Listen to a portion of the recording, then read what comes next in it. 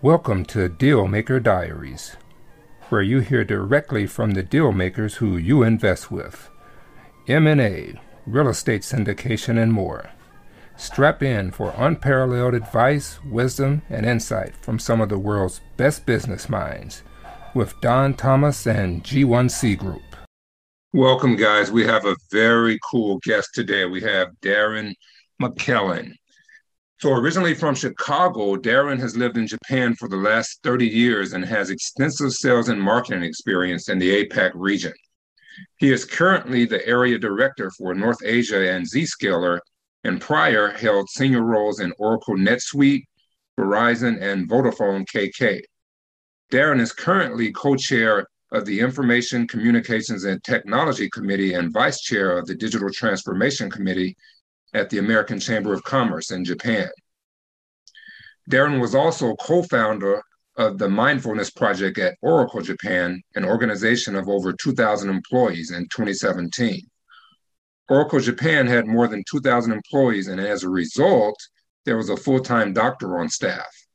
That company doctor noticed that many employees were suffering from work-related stress, resulting in headaches, stomach pain, and other ailments. He would recommend aspirin and other medication, but more and more employees were asking for a remedy without taking any pills. The doctor contacted the HR department, which in turn decided to create a program based on Google's Search Inside Yourself course. They eventually set up a 5-week course, including meditation, body scan meditation, mindful listening, mindful eating, walking meditation, journaling, and reflection. The team interviewed the attendees and collected data and had a sizable improvement in concentration, productivity, confidence, energy, and relaxation. Because of his role in creating this course, he's led many employees down the road of mindful sales. And now he's written Mind Over Sales so that anyone and everyone can become mindful in their careers at any time or place. So let's give Darren a warm welcome to the show. Let's go.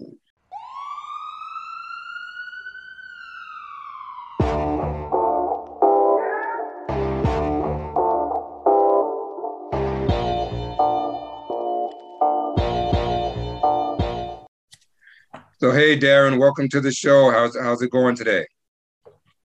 Great. Thank you very much. Thanks for having me on, Donald. Thanks for joining us. It's our pleasure. So yeah, for those of us who don't know anything about you, Darren, why don't you tell us a little bit about yourself and how you came to be in Japan? Great. Thanks. So I'm originally from Chicago, and I moved to Japan 31 years and 1 week ago, believe it or not.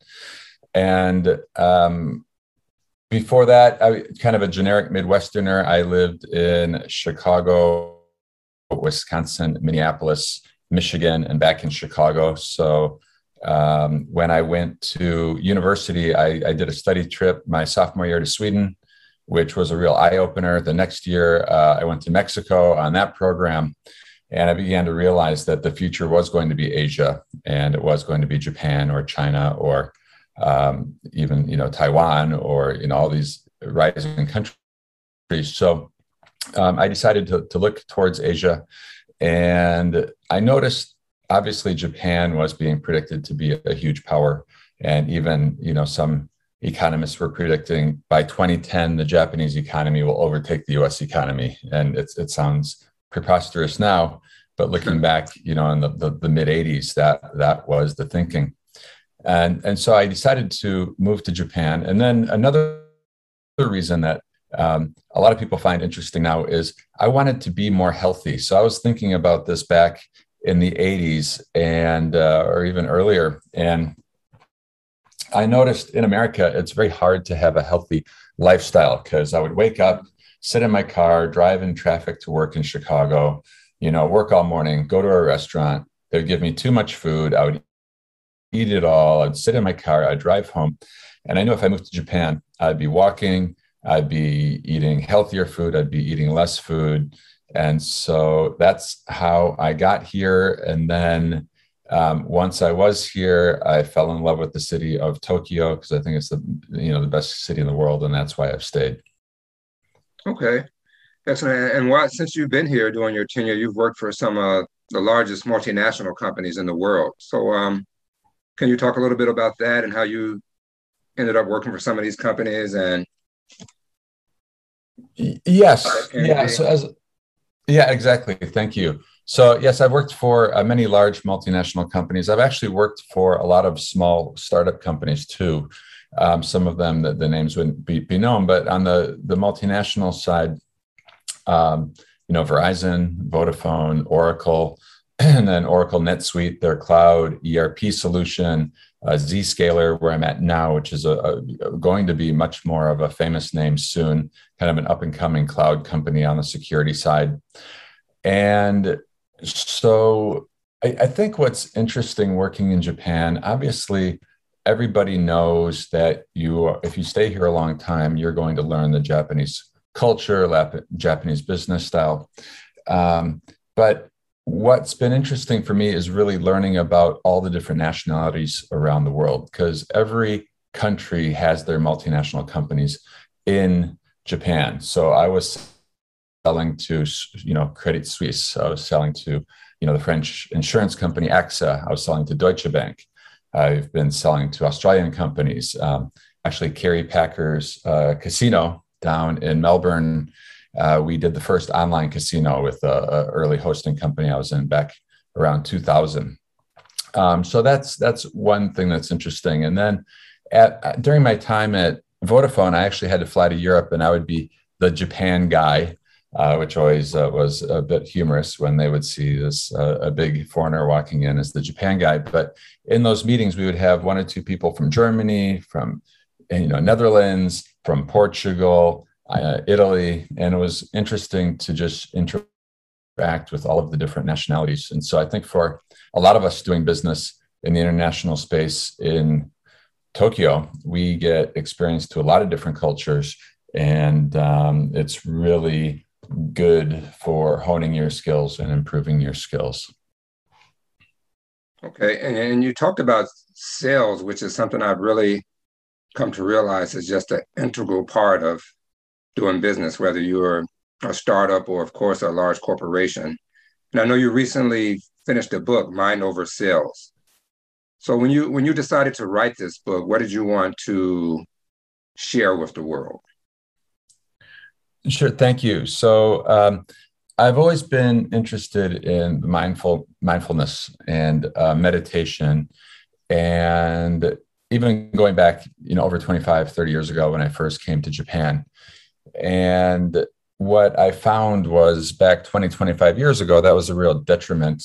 And if I would have said in an interview 25 years ago, I like to do meditation, in a sales interview, I would have been kicked out because they would have said, this guy just wants to stare at the wall. We want aggressive people that are going to close deals. But nowadays, I've had it really help me in interviews.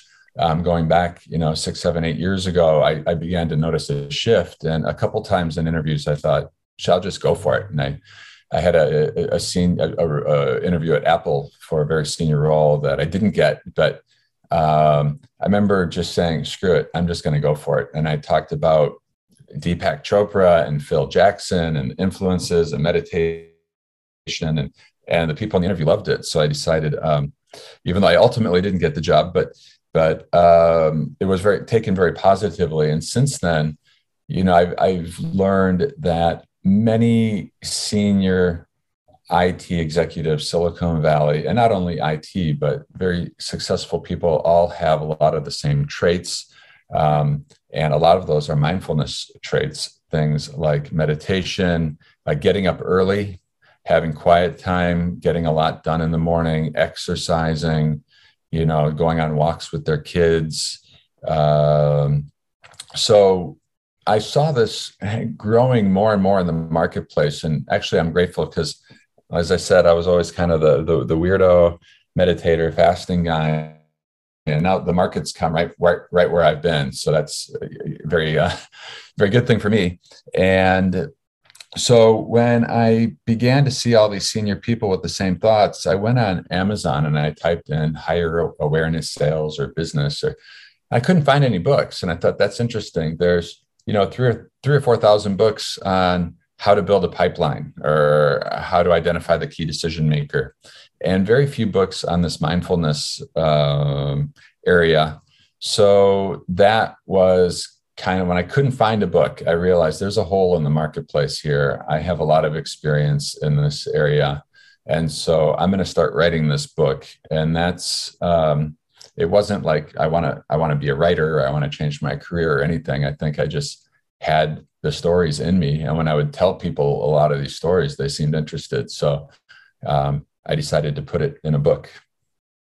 Okay, definitely. And what type of meditation are you practicing there? Yeah, so on the high end, where I haven't been for a few years, I've done Vipassana meditation, which is a 10-day meditation, and you don't talk for 9 days. They let you talk on the last day to start to get acclimated back into society.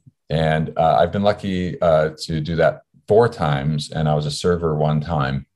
So out there, and I've been out there for 3-day courses many, many times. But the tough thing about Vipassana is you are cut off from the world for 10 days. So no phone, no computer. And it's really hard to be working in a fast moving company. And, usually if you go on holiday, so I'm going to be on holiday, but I'll jump on this call. I mean, in Vipassana, you're just cut off. And so that for me is what changed my life. Doing that Vipassana, when you go 10 days and you meditate like 8 or 9 hours a day and don't do much else, and you just get so calm inside, and all these things just start coming up and coming out. And what I've learned was, in our modern world, we go to bed looking at our iPhone. We wake up looking at our iPhone. We go running, we're going to put our headphones on. All of our stimulus is external stimulus, almost all, for most people. So when you can shut that off, then our normal body starts to come back, the body that in mind we've had for tens, 100,000s of years. So that's at the high end. I really want to do it again. I don't know when I'm going to be able to take 10 days off. Next, what I do daily is I just do what I would call a quiet time daily. I get up early, and sometimes I'll sit outside. Sometimes I'll sit in the house. I usually get a giant glass of lemon water and tea, and my wife laughs at me. She thinks that's not really meditating if you're drinking water or tea. She's quite serious, and she's done the Vipassana. But and a lot of times I'll just drink tea and water, and then when it's gone, I'll just sit there in silence, and sometimes in a meditative pose, sometimes maybe in a chair leaning back. But I don't have my iPhone. I don't have external stimulus. I try to empty my mind. Sometimes work things come up, and that's fine. But I just get that early morning quiet time. And I think it's a little bit like in the computer world, I've heard it like defragging a computer. You just shut everything off, and then it kind of aligns itself or cleans itself up. So if you can do that every morning, then you start the day the right way. You're patient. You're clear. You know where you're going. And then as part of that, I write a journal in the morning or affirmations. And that's also part of the routine. Okay. And in that journal, are you jotting down like what you're grateful for, things of that nature? Exactly. And then also I do this crazy thing I've learned that's in the book. It's not just about, intentions are important. And I was watching a YouTube video of this guy who he rented his garage to Jeff Bezos to set up the very first Amazon. And Jeff Bezos was the only employee. And Jeff Bezos said, in 20 years, I'm going to have $100 billion business. And the guy's like, what? And so these guys that know where they're going and they have an intention, those are the guys that usually get there. So not only I write a lot about what I'm grateful for, which is important. And then I write about my intentions, and then I write them. Not only I want this, but I write that I have it. And then I actually thank the universe or God or whoever you want to say, thank you for giving me this, or thank you for helping me here. Thank you. So even though it hasn't happened yet, I write it as if it's already happened. And then the universe, because you've already thanked it for it, the odds of it coming to fruition are much, much higher. So yes, thank you. Yeah, definitely. You've opened up the gates for the universe to make that happen. Yeah, I actually started meditating about a year ago, I'm doing transcendental meditation, but yeah, I can't say enough of like how much it's changed my life, how much it's improved my relationship. So yeah, definitely. Great. So so how do you tie mindfulness to leadership? How does that work? It works in many ways. And so let's take sales management. So if someone said, think of an aggressive sales manager, what is he like? And you think some guy, he's aggressive and he gets on the train and he's aggressive and he plays sports and he's aggressive. And maybe you watch this guy motivate people. And maybe one of the methods is, all right, you guys are behind on your target. If you don't hit your target next quarter, we might fire you. Is that motivating? Yes, it's motivating. The salespeople are going to be shit. We gotta work. We're going to be fired. Is it the best way to motivate people? And I don't believe so. And so if you can find positive ways to motivate people without threatening them or putting too much pressure the wrong way on them. And so one of the things you need to do is build a sense of urgency. And sometimes that can be in a positive way. Sometimes, hey, these competitors are targeting our company, and these are the companies they're going against. We can't lose to these guys. And then it's like, yes, we have to band together. We got to, take these guys on. So that's one way to get people motivated. In Japan, it's very different. In America, all the motivation on the sales calls is like, you're going to get commission, you're going to get money. And in Japan, people are motivated more by, a pat on the back from their boss. Maybe they don't make much money, but, a company like NTT, the bucho or the general manager takes Tanaka-san up on stage and look, everyone, Tanaka-san closes big deal. Everyone clap, and everyone claps. And this guy makes no commission because he works at NTT, but the entire team knew he did well and he's motivated. So finding different ways to motivate people. I think removing conflict. I mean, there's too much fighting in offices and politics, and that just takes you away from talking to customers. And so one of the concepts is I talk a lot about the art of war in chapter 3. And the art of war, if you want to be a great businessman, understanding the art of war is a great thing to know, because the whole point of the art of war is you don't fight and you never want to fight. And so that's great. And so avoiding fighting is great. But a lot of people are going to fight with you or try to get their way. So you need to understand the art of war to counter them and make sure you don't get taken advantage of.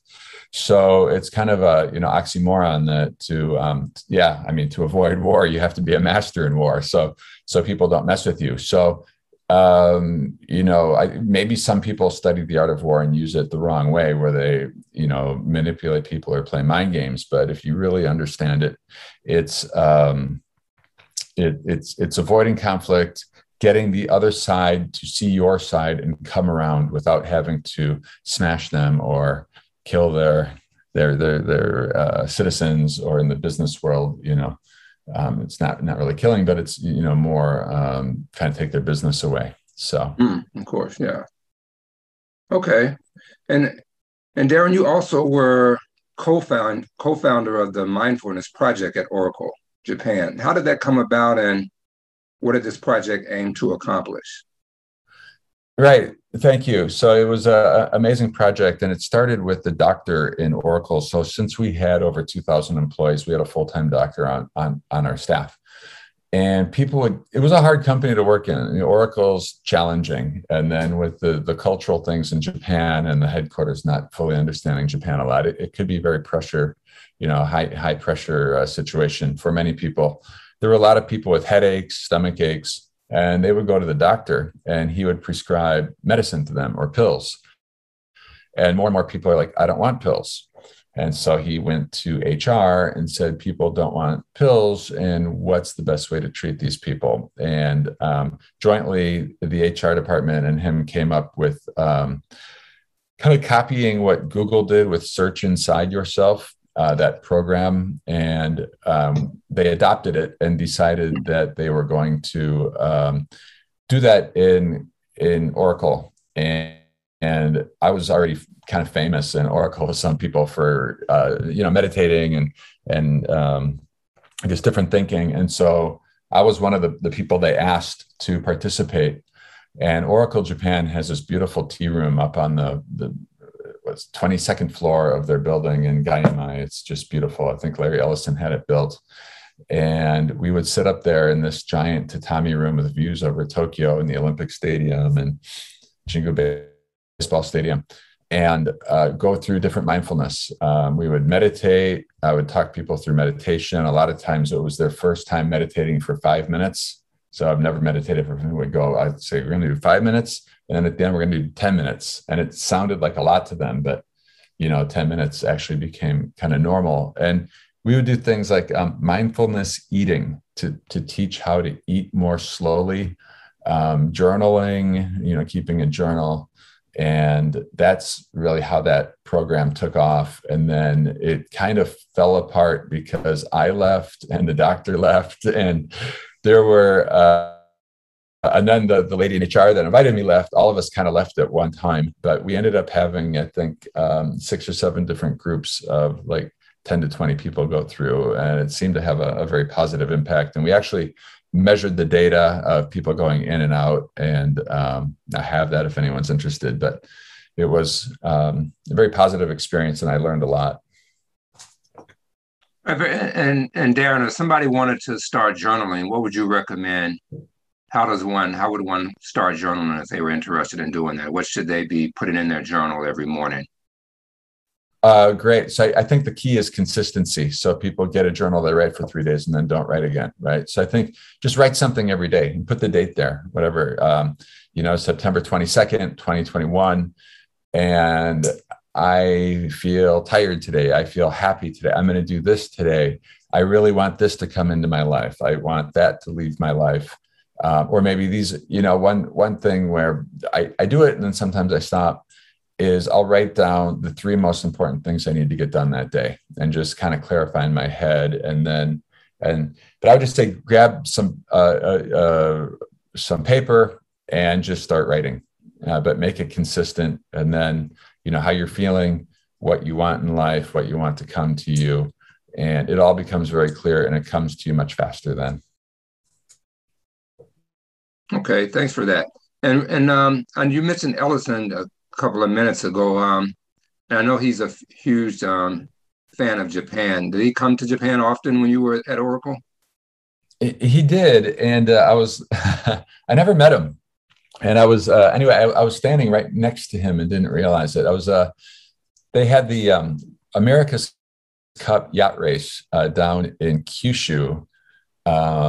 Back like one of the practice rounds, getting ready for the round, and Oracle was the cup holder, Larry was, and so I got to go down there. There was like a crazy fancy high class event, and I was in the basement of the hotel, and there was a door open, and Larry Ellison was in the hotel, and I was on the other side, and our marketing guy was there and didn't even tell me, so I didn't get in to meet him. I really wanted to, but he's so elusive. So I think he would come into Japan and did not tell anyone in the office. And, we would hear stories like Larry's in Kyoto buying more properties. I guess he owns a ton of properties. And when you have, $60 billion, just think, if you took $1 billion, how many properties in Kyoto you could buy. So, right. So he comes here, he goes shopping, and often just lets the Japan operation kind of get on with itself and doesn't come in much. And when he does, it's not really known. But he does love Japan, and he had a lot of success, and so I have a lot of respect for him. Yeah, no, I've seen his house in Silicon Valley, and he has it modeled after. It looks like Kyoto, but it's right there in Silicon Valley. It looks amazing. Yeah, I think that cost him probably $100 million back a long time ago. And the upkeep's got to be a huge amount of money. Yeah, it's got to be. He probably flies someone in or has them situated there, probably. Probably. All right, and Darren, and so with this mindfulness, how do you think that this concept has helped you in your career, business, and personal relationships and life in general since you started this course? Good. So I think one is patience. I think that's been a huge thing. And so I am able to wait, if something blows up or someone gets angry or, I'm just able to stay calm and not use that reptilian brain fight or flight and, just instantly reply or start yelling. I mean, I can be very, very calm for a long period of time. And usually a lot of conflict or problems go away right at that point, potential. So I've been in meetings where one person raises their voice, another guy hears it, and then he raises his voice. Well, what do you mean by that? Well, what do you mean? What do you mean by that?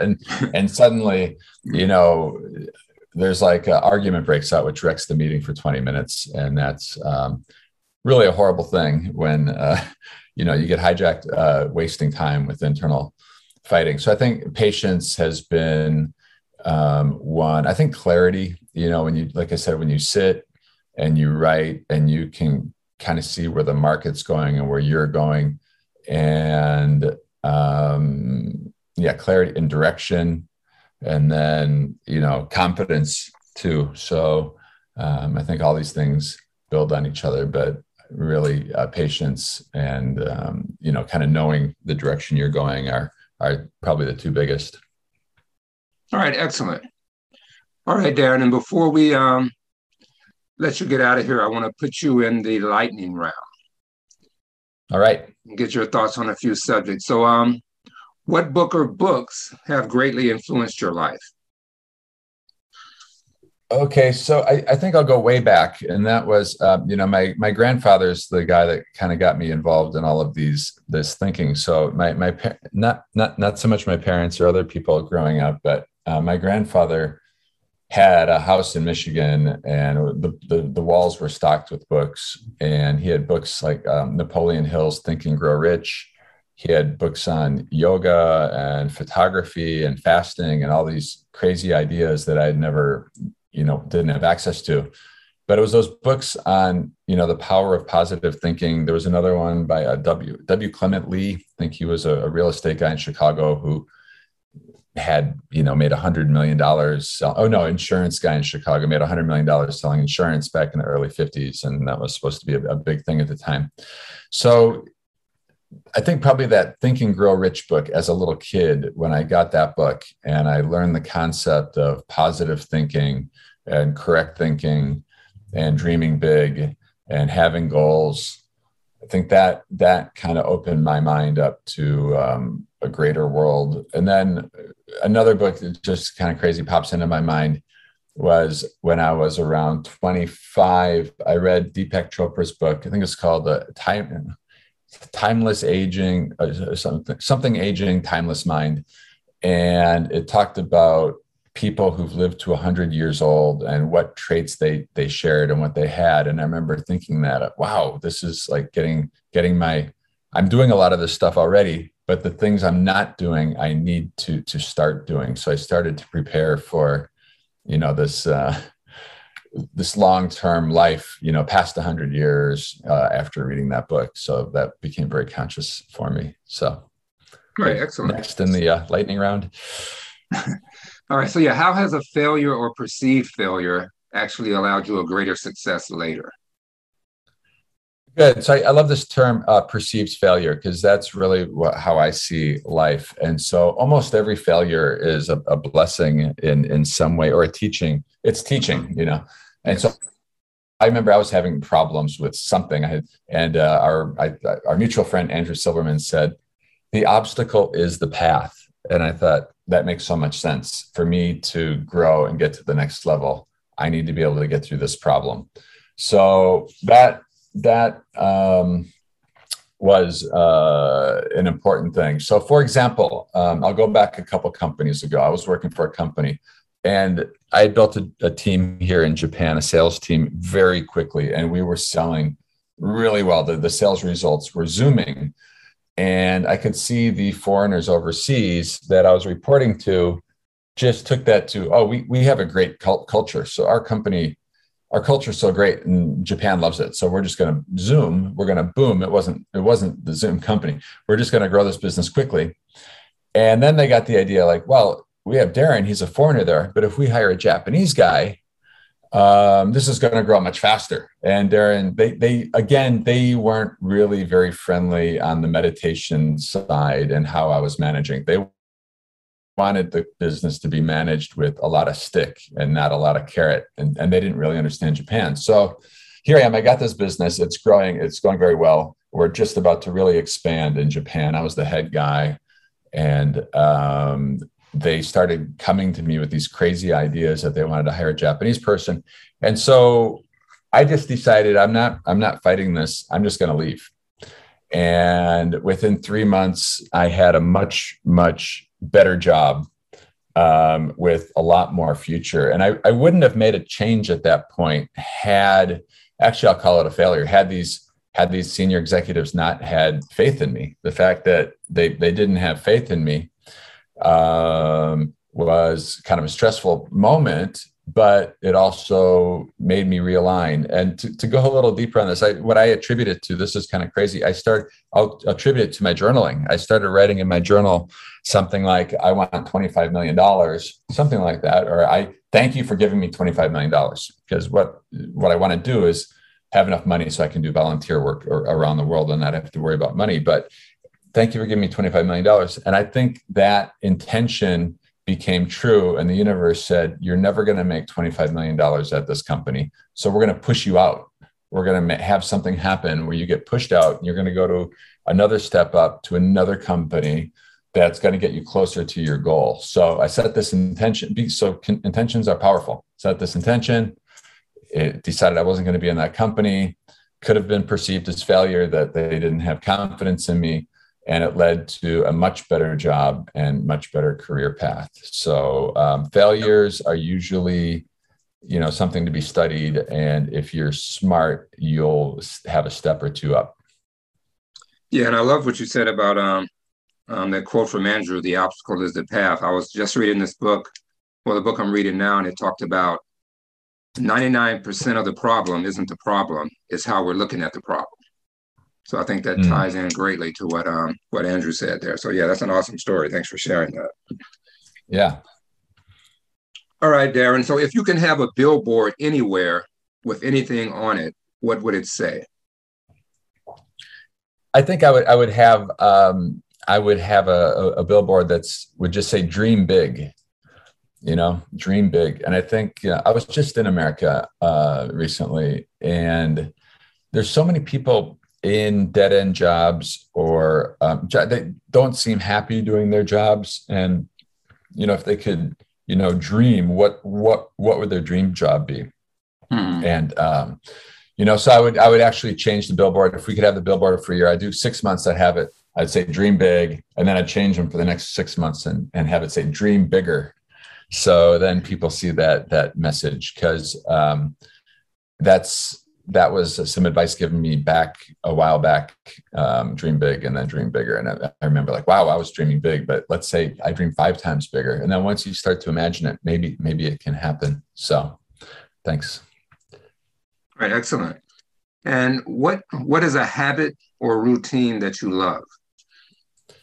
Good. So going back to the early mornings, I just love early mornings, and I get up between 4 and 5 usually. And it's in Japan in the winter, it's dark out. I can watch the sunrise. There's no people around. If I'm at this hotel right now in Enoshima. I got up at 4:30 yesterday. I went up on the roof, and there was the full moon setting over Mount Fuji and the sun rising, and there were some crazy clouds in the sky that all turned red.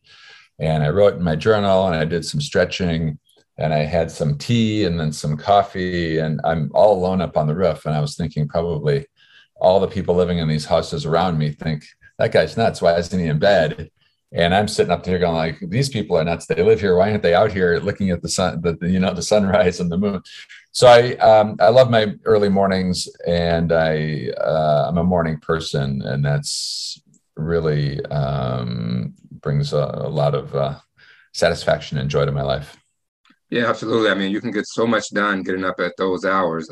By noon, it's crazy. So yeah, I think a lot of people underestimate how that can help your day and your transition if you're looking to do that. Right. All right, so Darren, in the last few years, what new behavior, belief, or habit has most changed your life, do you think? Um, let's see. The journaling thing, I wasn't doing it very much, and that's changed me. But I think also getting I think the internet is amazing. And so, you can find teachers that are at different levels or levels above you. So just getting access to people that do meditation, and get to learn, what they see. I mean, here's a question for you. Let's say someone says, I've reached enlightenment.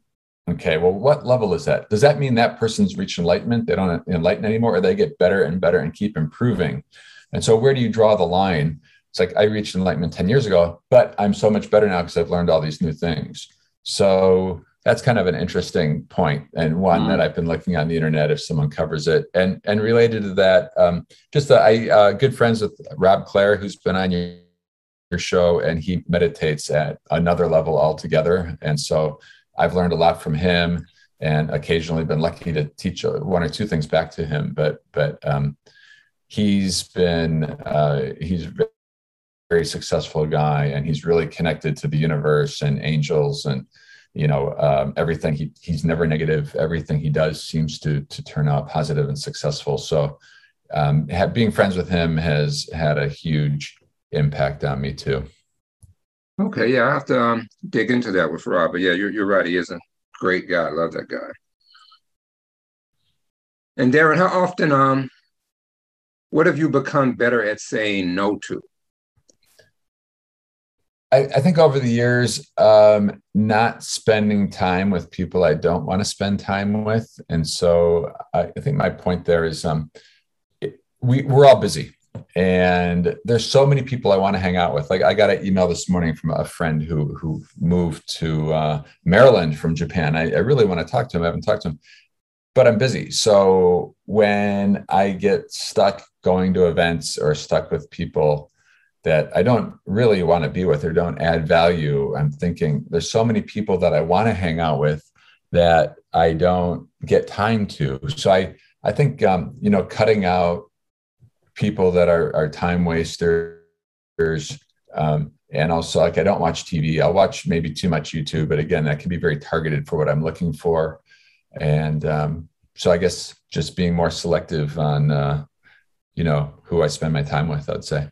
Okay, yeah, and that's important. All right, and the last one, and I think this one digs the deepest. What important truth do very few people agree with you on? Let's see. So, what important truth do very? I'll say, I'll put it this way. Yeah, I'll answer it that I think many people would agree, but very, very few people do. So, for example, if I talk about my book and I talk about, sitting in silence, getting people say, yeah, that's good. Oh, that's a good idea. That's good. And then they don't do it, or they never have done it, or about getting in shape or eating. So, it's something that it's really weird. It's almost like I have an itch or a scratch. And so, like, if I'm trying to clean all the energy out of my head, or any stuck energy, or there's part of my body that isn't open, I just feel like I got to open this. So I'll get into yoga, and it's been like that for years. So I don't know if in a previous life I'd reached some sort of level, and I'm like clawing and fighting my way to get back to that level, or, hopefully effortlessly getting back to that level. But, I've seen, quiet time and focus and having intentions and, spending quality time with your family, and that balance, and avoiding TV, avoiding alcohol. It's just been huge for me. So I think most people would agree it's good, but they say, yeah, that's good. That's good. I should do that. And then they don't do it. So it's a bit disappointing to me that, 95% plus of the people out there haven't kind of, identified these areas as being important. And a lot of them watch TV or eat processed foods or frozen foods and those sort of things. So. Yeah, so true. All right, Darren. So yeah, thanks for sharing that info. Thanks for coming on. It's been a pleasure talking with you about your mindfulness, your book, And yeah, by the way, before we hop off, if somebody wants to purchase your book, how do we go about doing that? Where can we purchase that? Just go into Amazon, whether Amazon Japan, Amazon USA, and just type in Darren McKellin or type in Mind Over Sales, and it should come right up. And right now, the only place is on Amazon. And now that I'm a published author, I will probably be publishing a lot more books. I actually have a dinner in Enoshima at my hotel here with a publishing company introduced to me by my feng shui master, Tanaka-san, who's written many books. And we're going to talk about books 2 and 3, which might become books that are actually in bookstores and promoted all over, even though they'll both be in Japanese. Both my next 2 books are going to be in the Japanese language. So, okay. But thank you, Donald. I love your podcast, and I like finding your videos on YouTube, and I appreciate all the work you're doing. Thank you so much. I appreciate you saying that. And also, Darren, just real quick before we hop off, if anyone wants to get in touch with you, what's the best way for them to get in touch with you or reach out to you if need be? Sure. They can get out in touch with me at darrenmckellin@gmail.com. All right, excellent. I'll put that in the bio as well. So again, yeah, Darren, okay. thanks so much for hopping on with me and sharing your view on mindfulness, business.